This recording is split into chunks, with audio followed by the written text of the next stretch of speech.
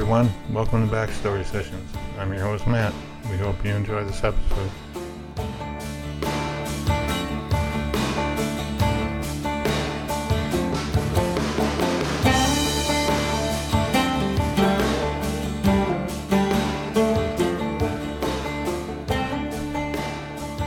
Hey everybody, it's Kat, and I want to welcome you to this episode of Backstory Sessions.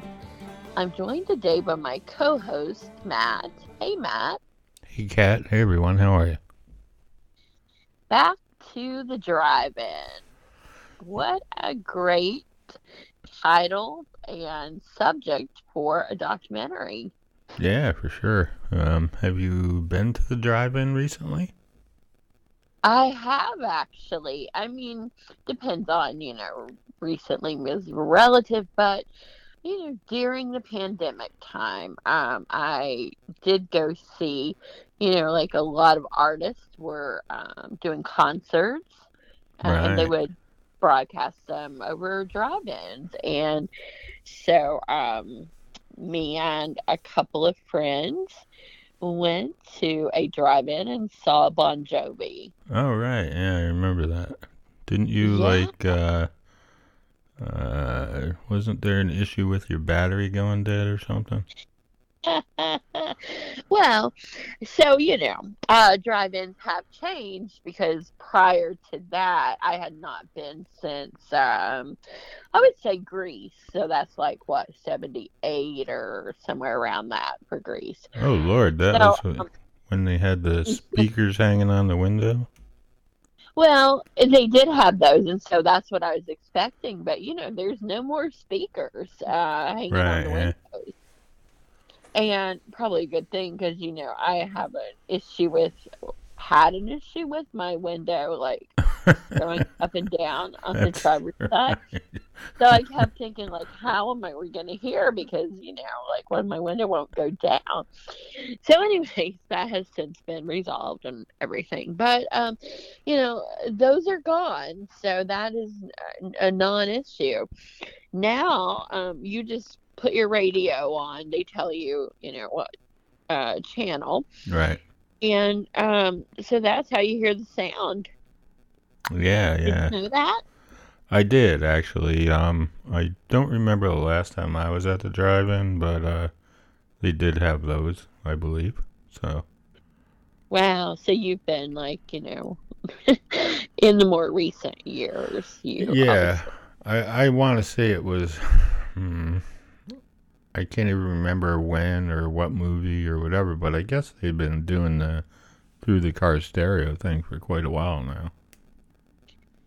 Okay, well, when I watched Grease, they were still doing Right. the speakers on the windows that, with the little commercial thing like "Don't pull away," with it hooked to your car Right, still. yeah.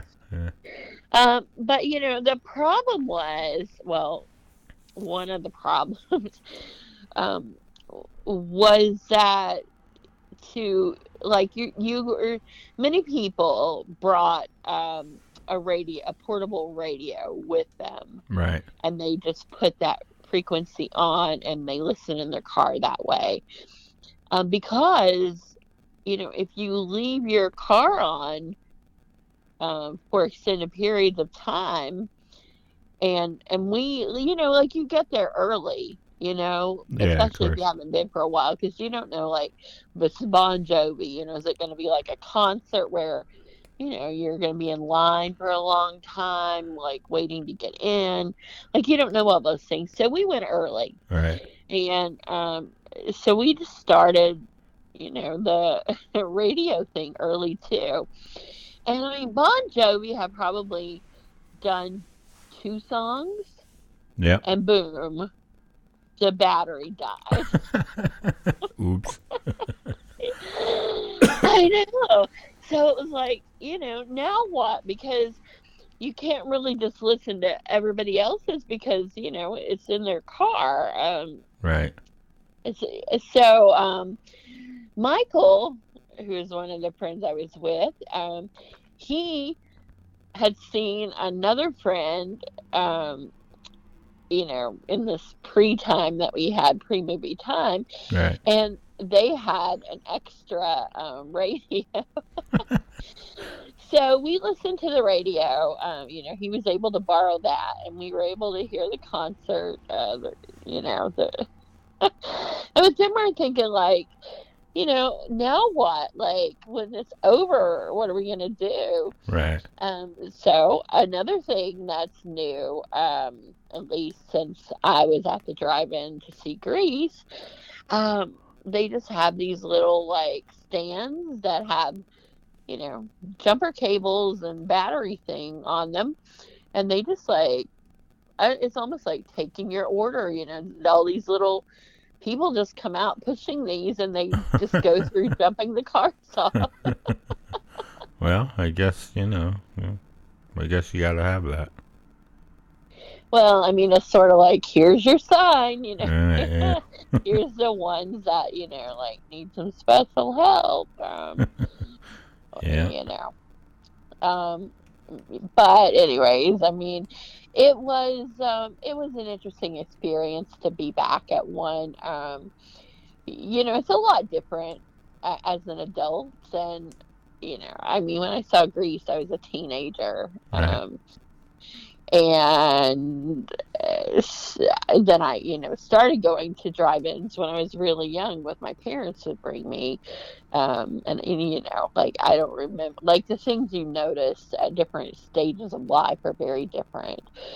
So, it was nostalgic. It was Bon Jovi. And, it was friends. Also, it was a pandemic where it was good to be able to do something, Right. like just to feel like you're back out in the world in some way. So, yeah, I mean, that's kind of like my drive-in experience. But when I heard about the documentary that we were going to get to talk to April Wright, I knew it couldn't be wrong. God. She has that name. Right. But I was really excited because, I love drive-ins. I love nostalgia. It's just kind of cool to me. Aren't they building a drive-in near you? Well, it looks like it is built. It is, like on the big screen is up, and Oh, so it's just not open. it is not open. I'm hoping, like, the weather now is, getting pretty warm, so I'm hoping it won't be long until we might have the newest drive-in there is in the United States. That's right, yeah. And that is in Barberville, Kentucky, people. Right. Come on come down. to the Knox Drive-In. There you go. Yeah, free advertisement. I mean, don't come until you, like, see an ad saying they're open, but when you see that, come. Right, or you can just drive by and see it. Well, now, we do not encourage people to steal. I didn't say steal, I just said drive by and see it. I know, but, like, if it's something, like, you see that's interesting, you might just, like, you'd have to pull over, right, or something on the side of the road. And I mean, I've been in Barberville many, many times and driven by the drive-in and never felt the need to stop and, like, take pictures of it, so. Well, I actually did take pictures and a video and everything, but of the daytime, it wasn't, obviously, it's like I said, it's not open yet, but, right. I was curious, like, at different stages of it, what did it look like, and, I kind of knew, like, not to look for those speakers, Right. and the little poles that, used to be, Yeah, between the that cars. kind of marked your parking spot, right? I mean, Yeah. yeah. So it's so drive-ins to me, like, now when I'm looking at just the space of them, they look kind of ugly, right? I mean, it's like a big piece of land with a big screen that kind of looks ugly. Well, I mean, what else do you need, right? I mean, a snack Well, bar? yeah, well, and even that though doesn't, like it doesn't look like all that appealing like when you're a child. But of the night when everything's lit up, like it looks way different. When all the lights are Yeah, of going and course. all of that. So, to me, I guess that's one thing I thought was how amazingly different the drive-in looks of the day and of the night. Yeah, yeah. I agree. Yeah. So, but it's just I don't know. People used to like. Did you have a station wagon ever? Your family? Um, Um, we did, but I don't think I ever went to the drive-in in it. Um, so a lot of people would bring station wagons and trucks. yeah, trucks were big. Yeah, because you could sit right in the back. Like a Sure. lot of people, park that way, so everybody just sat in the back of the truck and. Right. Drank their Um, beer and Yeah, or the kids would sleep or right, whatever, yeah. or played outside. Yeah, I mean, like a lot of times, we didn't even weren't even interested in the movie when we were little. Yeah. So it's like free babysitting, at that time. And I guess nobody was really worried. They didn't seem to be about us getting kidnapped or. No, probably not. Yeah, I mean, we went to the concession stand and everything like that. Yep. So just was a little different time, and that's what I think drive-ins to me. It just brings me back to different times like that. So, and my parents, and just I don't know when I didn't really have anything to think about or worry about. Just Yeah. you know, Yeah. Different time for sure. I mean, I don't yeah, know that the experience is the same or we would remember it the same or whatever. You know what I mean? Like going yeah. now I'd versus be curious. In our group, we did a poll about it, and of course, there are now a lot of people that have not been to a drive-in ever. So, the nostalgia for some, I think, is lost because yeah. they didn't experience it yet. But I mean, maybe. I guess it'll be a good question to ask April if she feels like they're like the pandemic. Certainly, I think brought a lot of emphasis back for Yeah, of drive-in. course, because you could go and, like you were saying, you could go and feel like you were out amongst people and, still social distance and whatever. So, yeah, I'm sure that is the case. So, but I just wonder, like now, is that momentum going to last? Because again, in our poll, uh, most people responded they would rather stream movies at home Yeah. as go to the drive-in or even the theater. Well, that's because a lot of people don't want to leave their house now. So, I mean, So, well, I mean, it's become, the new like norm, I guess, is that yeah. because you couldn't watch things. Well, I mean, not really. Like when we were growing up, you really couldn't get movies. No. You You know, couldn't download them or whatever. I right? mean, You you could, couldn't but it do would that. take like 3 days to download a movie or. You could like tape something on your VHS, Yeah. like VCR, and you know, hope that you didn't like somebody didn't tape over it, or Right. hope that it recorded. Period. Because, Yeah. um, but I just am curious, like what's going to be the future of them. But again, I mean, the one is opening in Barberville, and so maybe there's going to be A bar? I mean, we could only hope, but a documentary is fascinating because I don't know a lot of the history of drive-ins, and it never occurred to me to make a documentary, about that. So I'm excited to learn all I can, and Well, I mean, I'm sorry, drive-ins have been around since when? The 40s? I would know. I mean, certainly I was not alive at that time. Um, Yeah. I'm trying to remember, like, I think it was the 40s. It might have been the late 30s or something. But anyway, we'll find all that out from our guest, who we will go. I do remember like my dad. He didn't talk about going to the drive-in there, but I remember they called it the picture show, the theater. Right. So I do remember when he talked about when he was young and the theater first opened. Like how exciting that was to him.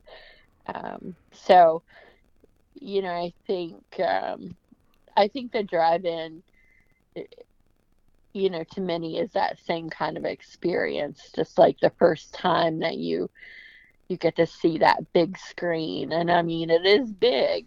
Like, Yeah. that is one thing of the day you notice is like, it's a big screen. Yep. All right. Well, let's talk to April, and we will find out what her documentary is about, and all about drive-ins as they are now. Right on. Oh, God. All right, here we go. April Wright, I want to welcome you to this episode of Backstory Sessions. We are so excited to have you as a guest and to talk about drive-ins. Well, I am happy to talk about drive-ins as much as you can handle. So let's talk about drive-ins. Well, did you grow up with memories of going to the drive-in? Let's start there. I sure did. Yeah. I grew up outside of Chicago in kind of a small town that was on the border of Wisconsin. And I remember growing up, we had 3 drive-ins that were pretty close to us. The Keno Drive-In that was in Kenosha, the Grays Lake Outdoor, and the Waukegan Drive-In. And those were in the regular rotation that my mom took us to every summer. So it was a big part of my childhood. I mean, seeing movies in general, but especially in the summer, seeing movies at the drive-in. So definitely implanted early as a cool thing to do. Oh, do you remember like one of the first movies you saw at the drive-in?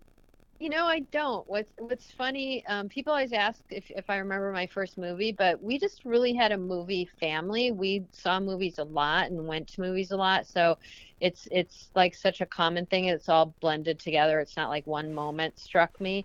But I certainly remember seeing Disney movies and animated movies and like Herbie Love Bug movies when I was really little and stuff like that. But no, I don't have, like some people do have that vivid memory. Like, I really remember seeing this, but I don't have that. It's just, we saw movies a lot. Well, so I do have those vivid memories, kind of, at least I remember my parents took me, I'm sure they wanted to go, and then we were just like, there. But Walking Tall was the first movie. Oh, wow. At the drive-in. No, that was a big drive-in movie. That movie, I've seen so many like newspaper advertisements advertising that movie. Yeah, that was a big one for sure. So you were probably like in your pajamas in the back seat and watching probably asleep or something, by that point. But then I remember going to see Grease. So that's the next one when I was like kind of older and ready to like actually watch the movie. Yeah. Yeah, and then Grease has one of the best drive-in scenes in it, so it's like adding a layer when you see it at a drive-in. Yeah, I know. It's just like it's just not the same if you see it in any other setting, I feel like. Yeah. And then I have to share my pandemic drive-in story because now there's like hardly any drive-ins around, but at least where I live. But there was one, and so I saw the Bon Jovi concert when they were doing the concerts during the pandemic. So, those are my So where do you three. live? Which drive-in is closest to you that you went? So at that time it was Somerset in Kentucky. Oh yeah. Um, they since have closed, and I think maybe they're going to reopen. And Yep. now in Barberville, of my hometown of where I live, they're opening a drive-in. So it never has been open. So, just all kinds of weird things to Wow, that's great. incorporate. Yeah. So, um, what was your favorite part of the drive-in experience? Because, there's more than just like watching the movie. There's like all kinds of Hmm. sensory things. So what is it about that you enjoyed as a child or The two things that always stand out to me the most, one is the intermission trailers. Mm. You know, and and the funny part about it is that we didn't get most of the stuff because we didn't have that much money when I was growing up, but we were often allowed to go in and get ice cream. Like that was the one thing that obviously you couldn't bring with you. Right. Not that anybody should bring things with them into the drive-in. We need to support no? the drive-in snack bars. We definitely need to support that. But yeah, I definitely remember watching those intermission trailers and just, wanting to get every single thing I saw of them, and the way they would do the countdown clock and the music, like that was part of the ritual, was just, you knew the movie might change, but those movies that were those intermission movies were the best, and they would be there every time, and to the point that we could like say the words to all of them and stuff because you would see them every time you went to the drive-in. And then the other thing I remember is just the feeling of going into the snack bars, because you would go during intermission, and as a little kid, obviously it was busy, it was full.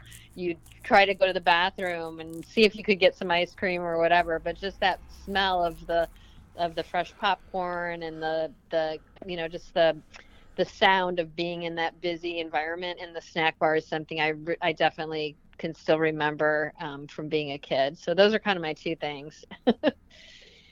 Oh, so was there a period of time where like you stopped going to drive-ins?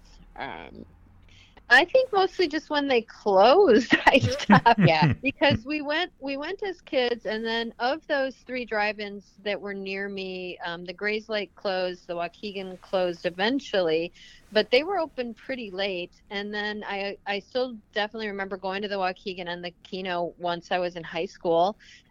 During the summer, we would go all the time.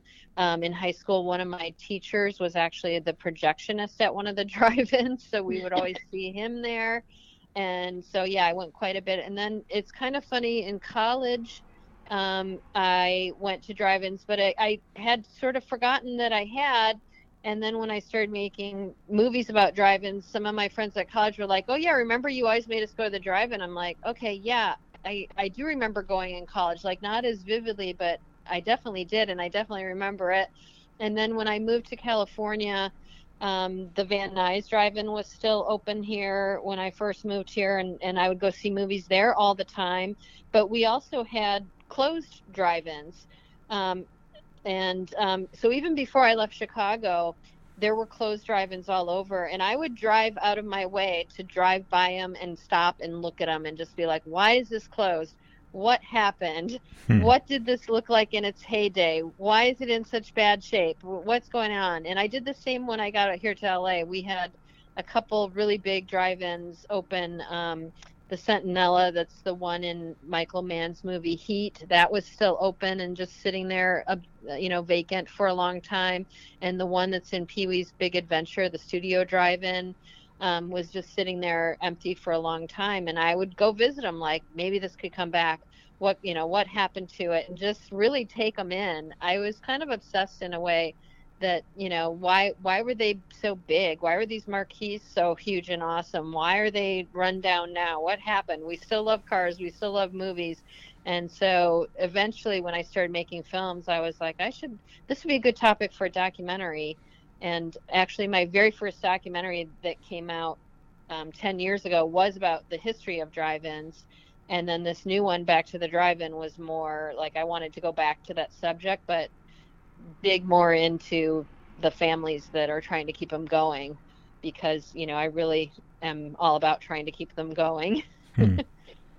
So what's the history of them? Because I had not been from like since Greece until the pandemic, so that's quite a span of time. So I did not know like that the speakers that you used to put on your window or whatever, like those are not there anymore. um, so Yeah, all the technology advancements, right?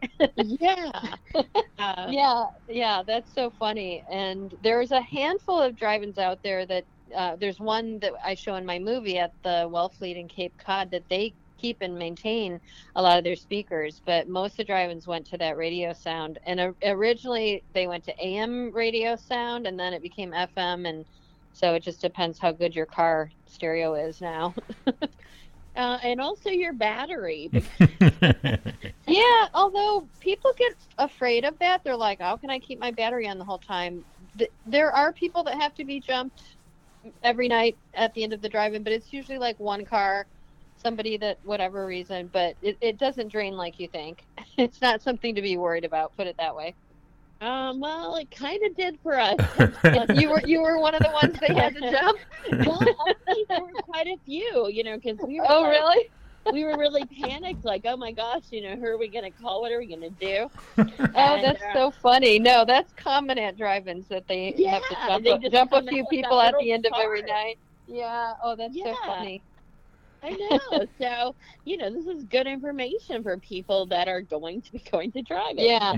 They'll know not to worry. I just saw something a few weeks ago that Ford apparently, I think they filed some patents or something for like a drive-in thing for cars that would do all the things that drive-ins need, like how to, put your headlights out and keep your battery charged or whatever. They had some sort of like drive-in package that doesn't mean it's going to be on cars anytime soon. But I was like, that's kind of interesting that they've designed this. Yeah. So, who knows? Probably for one of their electric vehicles or whatever. Right, especially for the electric vehicles. Exactly. Yeah, that's pretty funny. So it sounds like you've had an interest. I mean, even when you were just talking about like stopping at, drive-ins and like trying to imagine what they look like in their heyday and things like that, that you have the mind of of someone who would make documentaries. So when did this start, your interest in telling a story through film? Yeah, well, I mean, I was a film lover, like we were talking about. I went to films. It was always part of my life, something that I cared about. But I really got into filmmaking. Well, I kind of had a horror movie made that I wrote around the same time I was researching my first documentary about drive-ins, and then I directed another film. And so all this was kind of around the same time in the mid 2000s. And then my first drive-in documentary, it took a while to finish it because I wanted to be very thorough for the first one. So I did travel to every single state except Alaska to look at their drive-ins and what was left of their drive-ins. And in some cases at the former site to see what's there. Or, so I was very thorough, and I literally went to over 500 drive-in locations making that movie. I drove the country, spending like a month for 2 summers in a row, going through the South, going through the North. And I didn't need to be that thorough, but I just felt like I wanted to tell the whole story. And then I had this weird side effect that I went to every state except Alaska, and I went to so many drive-ins, like more than anybody. Yeah, like there's a lot of people who go to drive-ins, and it's just like, yeah, nobody's even close to how many I went to. It's kind of weird. I didn't think about it at the time being a weird side effect, but in retrospect it is. So a side effect of all the research I did and all the driving I did and all the drive-in exploring I did is that I really do know a lot about drive-ins at this point. And I know a lot of the owners of the ones that are, keeping them going. So it is definitely a fascination for me and a subject that I'm passionate about.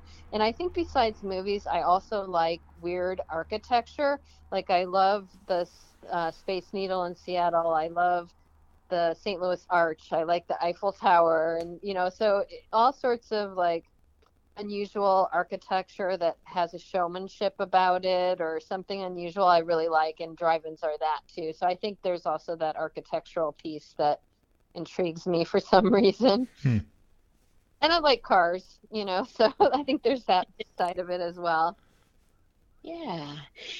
All right, so you made the first documentary, and then you decided that you wanted to focus more on the families that make these drive-ins work day in and day out. And so back to the drive-in, is it 11 families that you, or 11 drive-ins that you focus on in this one? Yes, because I realized that at this point there's not really the majority of the drive-ins, if not all of them, are family owned. And even if they are multi-location, they're still family owned businesses that have more than one drive-in. And I grew up in a family business. My family's business was a roller rink, and it's very similar because you're opening to the public. It's a family business. You have a snack bar. Like a lot of elements were the same. And so when I started seeing what they were doing, and the passion to keep them going, and how they are family businesses, I could relate to that a lot. And I wanted to do this film to show this sort of behind the scenes, what they put into it, and how much tenacity and passion is involved to keep them going, but also just so much joy and importance to what they feel like they're doing and what they're giving to their community.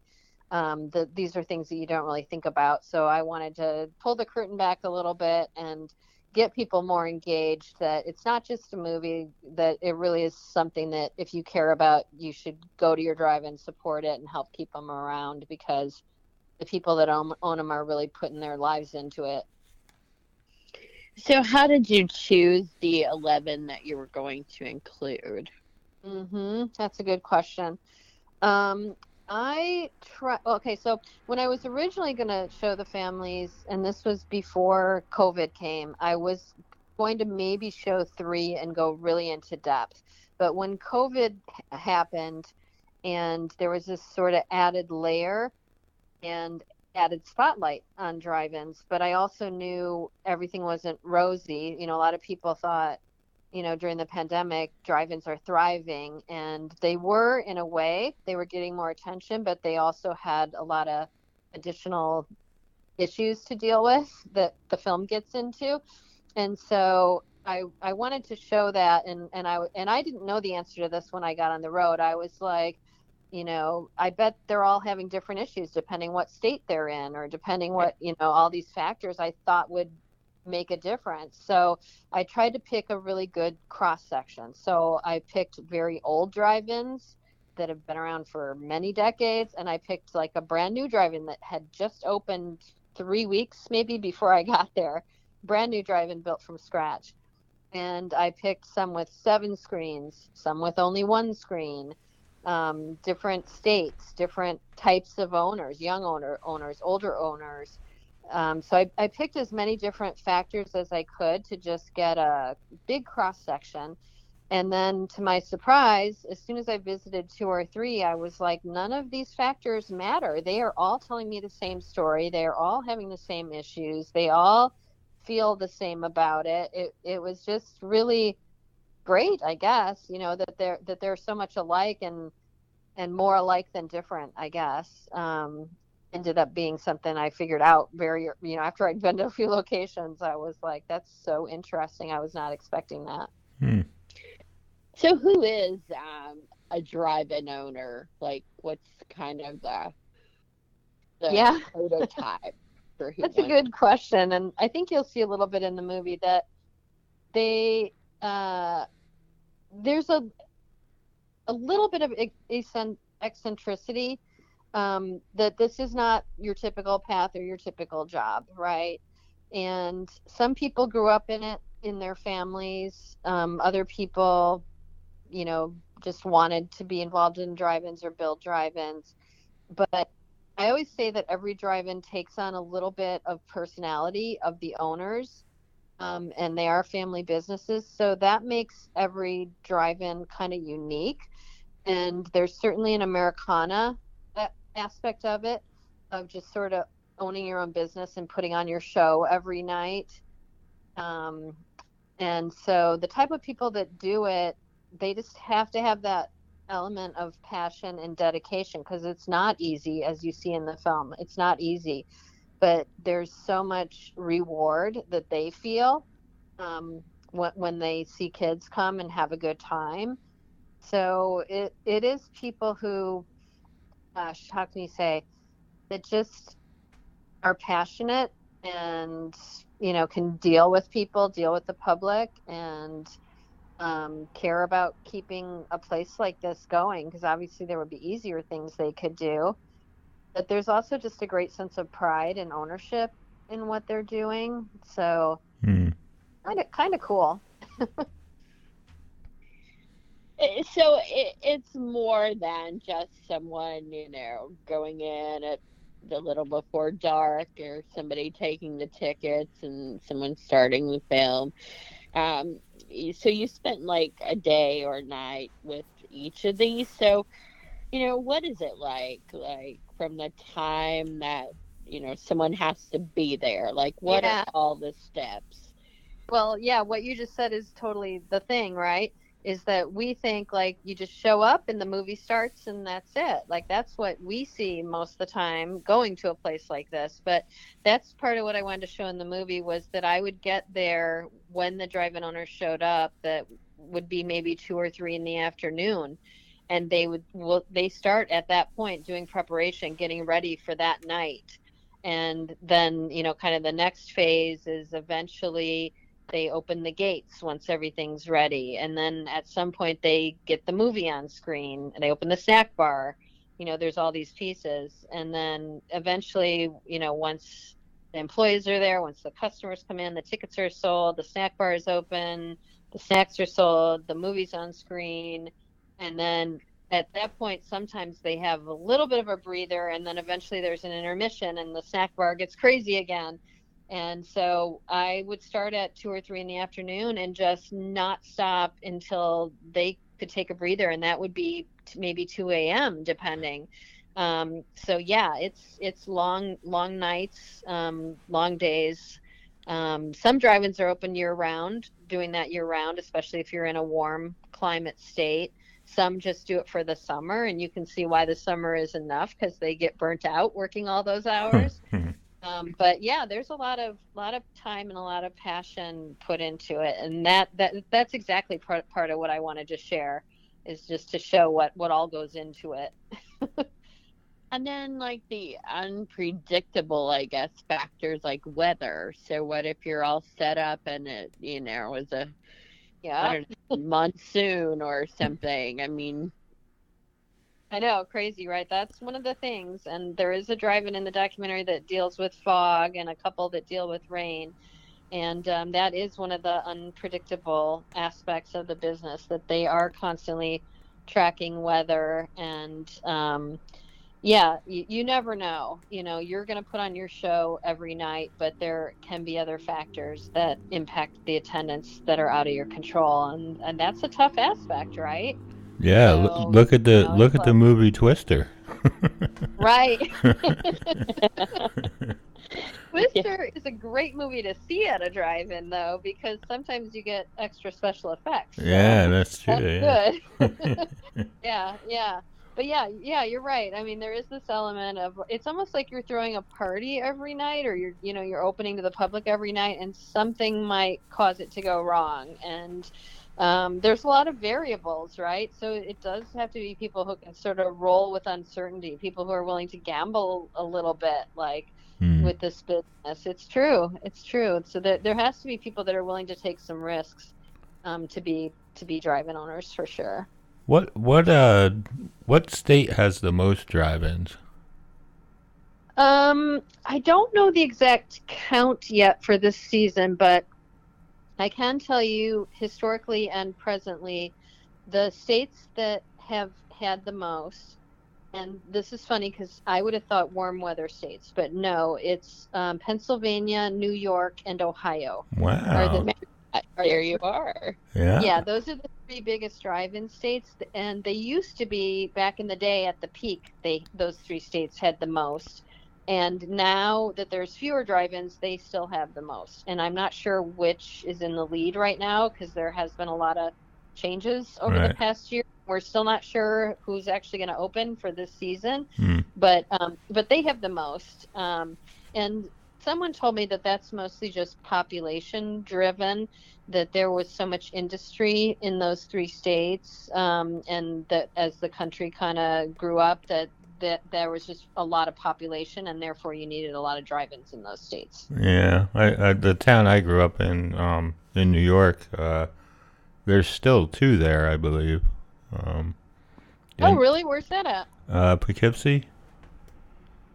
Okay, Poughkeepsie. Yeah, Yeah. it's on the Hudson River, about 75 miles north of Yeah, Manhattan. I think I do think I know of at least one drive-in that's near there. But yeah, you're right. Probably more than one are in the surrounding area. Yeah. Yeah, there's the Overlook, and I forget what the other one Uh-huh. is. Yeah. Oh yeah, I've been to the Overlook. Yeah. Yeah, that was very pretty drive-in. Yeah, that it's very nicely manicured and very pretty and like trees around it and stuff. I definitely remember that one. Yeah, I that. think that one's literally for lease right now. Okay, yeah, it could be. I haven't been up there in 3 years, so I Yeah, don't get up it's there either too that much. one or the Hyde Park. Hyde Park might be for lease. One of those are. But yeah, Oh yeah. I've been. Yeah. Yep. Cool. There's a creek right by the Overlook where we used to go drinking all the time. Yeah. Yes, that definitely has been part of drive-ins Yeah, throughout the history. yeah. Which state or which drive-in that you went to was the most extravagant, and what would be the extravagance? Huh, that's a great question.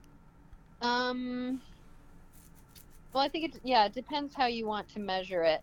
One of my favorite drive-ins, and it's actually changed, but the Admiral Twin in Tulsa, Oklahoma. Mm-hmm. When I made my first documentary, they still had their original screen tower, and it had started as a single screen, but it became a two-sided. They added a second screen on the back Mm-hmm. of the original screen, so it was a two-sided screen, which was pretty rare. Some drive-ins had those. That was one of them, and they shot the film The Outsiders there. Oh, cool. Oh, When I went to visit it, it was one of my favorite screen towers, because it was all wood, and we went inside it, and it looked like a wooden roller coaster. Like Ah. it just had all wooden beams, and it was huge, and it was 9 stories tall. Wow. So the height of a 9-story building.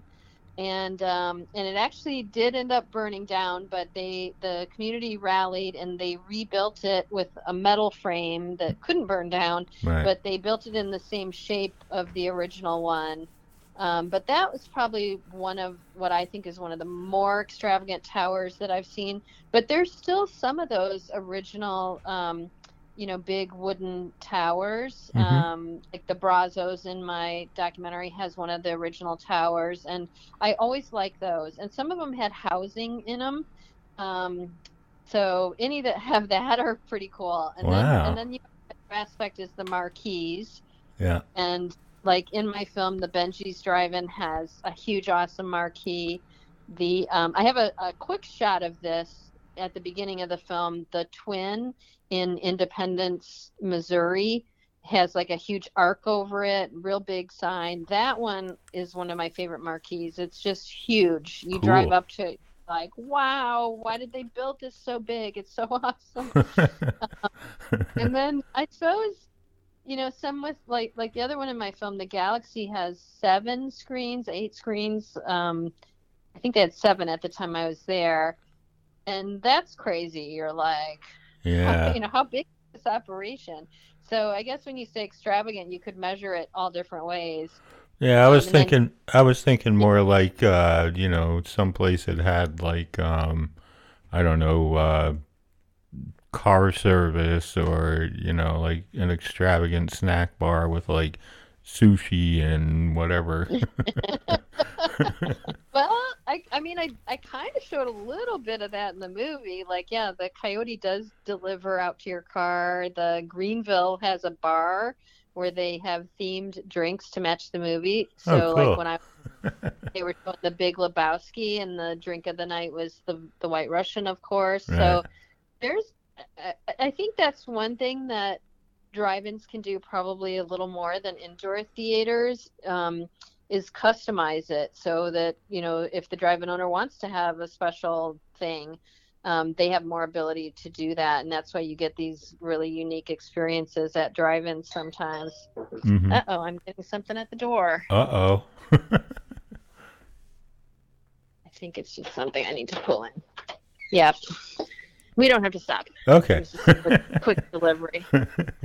You're fine. Sorry about I'll that. edit it out. So big. Sorry about that. Yeah, that's funny. All right, Kat, where All right. are we here?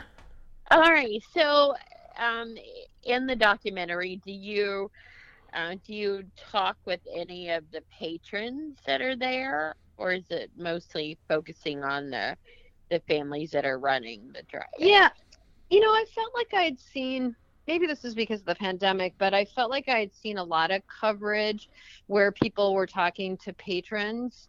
And I just kind of felt like I didn't want that to be the focus of this. I really was trying to look at it more behind the scenes. I have a little bit sprinkled in with patrons, so you get a little bit of that aspect of it, but I was mostly trying to take the perspective of the owners so that you could see the other side of it, that you don't usually see. But I did sprinkle in, a few patrons, a few other employees here and there. So I imagine, as you were saying, the pandemic, was a popular time because there weren't a lot of activities, depending on where you live, to be able to do. What happened, as people got back out into the world? Do we know yet if drive-ins are impacted, or are people still going? Once they started going, did it become like a habit? Yeah, I don't think we know yet. I mean, so the pandemic, the first year, 2020 happened, and that's when they were kind of the only show in town. And that summer in particular, when not much else was allowed to be open, the drive-ins picked up the slack for all sorts of things. They hosted high school graduations, church services, stand-up comedy, just every type of thing, concerts that other venues were closed. Drive-ins had a lot of that, which was kind of cool because they started as gathering places and hubs for their communities when they were originally built, and so that came Mm. back a little bit during COVID, which was cool. And then when I went on the road, which was summer 2021, other things were opening up, and by then they were starting to see some of the additional COVID effects, not just other competition for places to go and sports being back and things like that, but all the things people were dealing with, like having a hard time getting minimum wage employees, that all the restaurants were having a problem getting, drive-ins were Mm. having the same, and the supply chain issues. They were having problems getting, popcorn containers, getting nacho cheese. So Nacho a lot cheese. yeah, right. A lot of these things are covered in the film. And then Hollywood started releasing a few movies, but not back up like normal. So that was kind of an issue. And then by the time you get into last summer, Top Gun came out. That made a huge difference because everybody wanted to come out to see Top Gun, and especially Top Gun on a drive-in screen was great. People went to indoor theaters too. And so I think last year was a little better. but not great.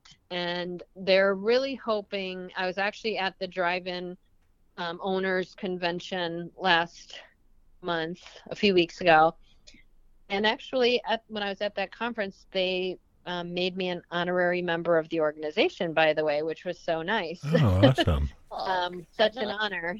Yeah, such a Yeah. huge honor. And so I think they're optimistic about this year, that there's better movies coming out, and movies that draw a drive-in audience, especially family-oriented movies. So I think they're pretty optimistic. But I'll tell you, there's been a lot more activity around drive-ins, closing, being sold, changing hands, even new drive-in or older drive-ins that haven't been open for decades reopening. There's just a lot of churn right now. And so I don't know where it's all going to land yet. It's kind of like we're in the middle of a transition. And I think since before the pandemic and now, the total number of drive-ins is actually decreased in the last few years, because there was about 305 of them before the pandemic. And now I'm quite sure we're under 300, and maybe quite a bit under 300, but we're kind of waiting to find out. So I don't know. The question is up in the air, and that's why I hope people see my film, and if they have a drive-in near them, that it reminds them to go visit it and support it and help keep it going, because it really is a question mark right now. Are people going to keep going to drive-ins? A lot of people rediscovered it during the pandemic, but is that going to stick? It's I don't know. I hope they do. My heart is in it with all these drive-in owners, because I think that's one thing you get when you watch the movie, is you really see their passion and their determination, and you want them to succeed. And I hope they do. So price wise, it seems like with theaters, at least, that people have not gravitated back to those, even though they could. They're not nearly as popular, it seems, at least in this area, as they were before the pandemic, because now people stream a lot of things, or Yeah. they just watch. They've just, I guess, gotten in the habit of doing that. But with drive-ins, like all the things that you mentioned, it seems like that they have that unique opportunity to customize, whatever's showing, and to bring people in, at least for that experience, if nothing else. So I hope that, that's something maybe that gives them a little edge to continue. Yeah, and you're right. The streaming competition is a big deal, and that was another thing. Obviously, the pandemic gave the studios a chance to see what would happen if it didn't go to theaters and it just went streaming or whatever.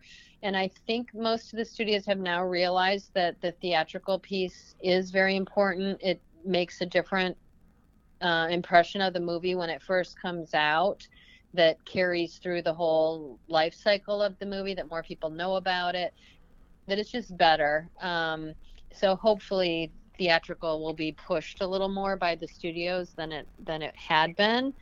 But you're right, with the drive-in, you have that it's not just a movie, it is an experience, and a lot of times it's a double feature, and sometimes they do retro movies, and sometimes they do events, and so there's more to it, because it is like a more full experience when you go to the drive-in, for sure. And who doesn't love a dancing hot dog?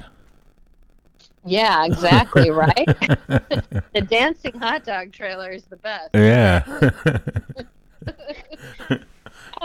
And then you got the nostalgic, that element as well. I'm sure, like, a lot of grandparents or, parents that grew up with that experience, want their kids, they like want to share that. So, I don't know. I just have a lot of good memories of my family and, friends at different times with the drive-in that are just seem like experiences more than, that I have of like, oh, we went to the movies or whatever.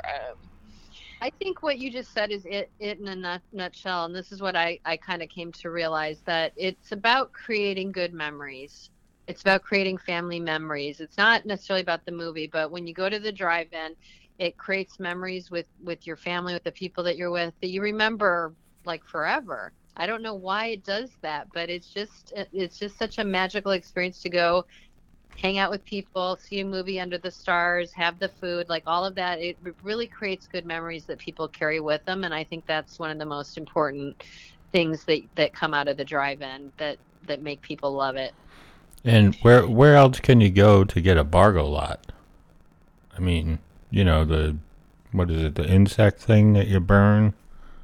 Oh, that was the PIC, the pick, yeah, Yeah, yeah. but yeah. I don't know of any other place that you can get one of those. Yeah, that you can burn that. And I'll tell you something funny. I've seen like the old trailers they used to play, just like Dancing Hot Dog Trailer. There's old pick trailers, Yeah, and it's like a spiral thing that burns and keeps mosquitoes away. I yes. honestly thought that went away with my childhood. I really did, until I went, into this topic of drive-ins, and they still exist. The company still makes them. I had no idea. I was not expecting that. Yeah, it depends where you are. Like, I'm in California. We don't really have bugs and mosquitoes, so we don't have the piece of the experience. But I know through the Midwest and the East Coast that depending where the drive-in's located, that can be a thing with the bugs. And so every drive-in has different things that you can burn or spray or whatever. That becomes part of, yeah, exactly. The mosquitoes. Yes. I did grow up in Chicago, so I know mosquitoes, but we don't have them in California, which is one benefit of being here. Yeah. Yeah, for sure. All right. So did anything funny happen during the filming of the documentary? Ooh, that is unusual things that maybe the owners had to deal with, or... That is a good question. Anything unusual? No, I can't remember anything like really strange or bad happening. I mean, I definitely had some pretty severe rain at points when I was there, but obviously for certain locations that became part of their story. Mm-hmm. No, it was really a good experience. I mean, I drove for 3.5 weeks when I made this movie. So I drove from Los Angeles over to Texas, north to Nebraska, through the Midwest, through Illinois and Ohio, up to Niagara Falls area for the transit drive-in, to the Greenville drive-in in New York, to Cape Cod, and the Benji's in Baltimore, and then I drove back. So yeah, took a long cross-country road trip by myself. And I had my primary camera, I had the drone, and then I had a GoPro that I did time-lapse from empty to full, day to night. And so I just, like, each location, I just pretty much shot for 12 hours straight, just running all those things. And yeah, nothing really wacky that I can think of. I was very lucky to just have things go pretty smoothly. I don't have any crazy stories, unfortunately. Darn it. How long did it take you to edit once you got to a while? Yeah, and I edited myself. This movie has so much of me personally in it. And that was the other reason I made it, because it's like, okay, well, during the pandemic, you can't have a big crew. Like, a lot of production wasn't happening. And I'm like, well, this is something I can mostly make myself. And even when I go to shoot, I'll be outside. And, so it just, and then I have learned to edit over the years with all the different documentaries I've made. So a lot of it, until I got to the end, and then I had other people do the score and the color and all the finishing stuff. But there's definitely a lot of me personally in this documentary. And the editing took me a little while. I don't remember like how many months, but many months. Yeah. And what I did was I shot it summer 2021, and then about a year ago in the spring of 2022, when I went to the drive-in owners convention, I wanted to show them a rough cut, just to see if they had any feedback. So very unfinished, no, no color, no sound fixed, temporary score, all that. I showed it to them about a year ago, and then I had a rush to get it completely finished because a lot of drive-ins put it on their big screens for drive-in day, Oh, which cool. was June 6th. And so we did that last summer. And then this summer on June 6th, this is actually the 90th anniversary of drive-ins. The very first one opened June 6th, 1933. And so now in 2023, it's 90 years, which is really Wow. crazy. That's Wow. awesome. Amazing. So, yeah. So from a documentary, like, production, turn it around quick. This is probably one of the quickest documentaries I've ever made. That I shot it one summer, and then the next summer it was on big screens. So yeah, pretty fast. So yeah, Cool. so I'm lucky. That things went according to plan on this one. Although obviously there's so many things that can come up, but yeah, nothing that I can think of. I mean, one of the funny things, I don't want to give too much away, but when I was on Cape Cod at the Wellfleet Drive-In, they had some fog come in, and I had been, flying my drone to get these beautiful aerial shots at all the drive-ins, and there was fog. And when the drone came down, I was really worried about it because it was just dripping wet Yeah. from being up in the air with all the fog, and that it just never occurred to me. You would think like I wouldn't fly my drone in the rain. You probably wouldn't want to try that. But the idea that it came down as if it had been in the rain, it was so wet. I was like, uh-oh, I hope I didn't, hurt any of the bits or whatever. But that was something that kind of worried me a little bit. But overall, no, this was a very lucky shoot that I can't think of anything major that went wrong. No. So, what's next for you? I mean, now that this project is done, and I'm sure you have other things that you're doing, but what do you? Yeah, well, I have a lot of things in the works that are documentaries and also feature films and things like that. But especially in documentaries, when I was on the road making this, I did shoot B-roll for a few other documentaries. Mm-hmm. One that will be about roller skating, like the history of roller rinks, kind of like my first documentary about drive-ins where I covered the whole origin and the whole history over different eras. I'm going to do that with roller skating, Cool. with bowling alleys, and with amusement parks, but like regional family-owned amusement parks. Yeah. Not the big Six Flags, but there used to be little amusement parks all over our country. Sure. There are some left, but a lot of people don't realize there were once a ton of them. So those are 3 new docs I'll be working on. And then I'm also, literally today, I was working on helping a friend finish a documentary that she had shot about girl skateboarders. Oh. And so we're finishing that one up, and it should be out pretty soon, later this year probably, if we're lucky. So yeah, I try to keep a lot of things in the works, and just, subjects that I'm interested in for documentaries, for sure. Awesome. Yeah. All right, Kat, one last question. Well, so I guess where can we see the documentary? That would be a great question. Yeah, so back to the drive-in, like I said, we did play in theaters last summer, which was awesome. Got a great response, great reviews, and now it's coming out video on demand on March 14th. Okay. So that's the next release to look for it. So yeah, and it should be, I don't know exactly, I'm sure it'll be on iTunes and Amazon and cable TV and all the places where you can basically like rent a new release is where you can find it. Great. And what do you hope when people watch it? What do you hope they take away from it? I hope it inspires people to find the nearest drive-in and go visit it and support it and have, remind yourself of that experience and just go check it out firsthand and help keep them going if you're into that. Well, I certainly I have loved this topic. I was so happy since I told Matt, like, we've never covered and had an episode where we talked about drive-ins, and so I was so excited when I knew we were going to be able to do this. So, well, I just think, I mean, all the things we've covered on this call, like they're very, I mean, they did them in other countries. Canada has some, Australia, but it's just such an American thing, and it's just such a great family thing, and you can create all these memories.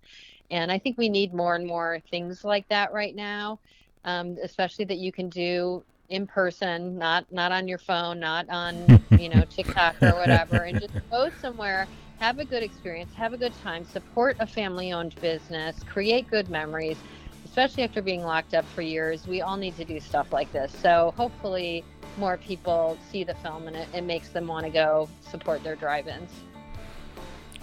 All right. Well, thank you so much for being here. We really appreciate it, and we hope that you'll come back and talk to us about the roller skating one, because that's also something that's near and dear to my heart. Awesome. Skated for a long time, and have some good memories of that. So hope to hear about that one too. Thank you for having me. I really appreciate it, and you had really good in-depth questions. So I really appreciate that too. Thank you. As always, if you have any questions, concerns, or comments, you can send those to Kat at mywrightplays@outlook.com, or you can write to me at backstorysessions@gmail.com, or Matt at level11ventures.com. Thanks for listening, and we'll talk to you soon. Take care.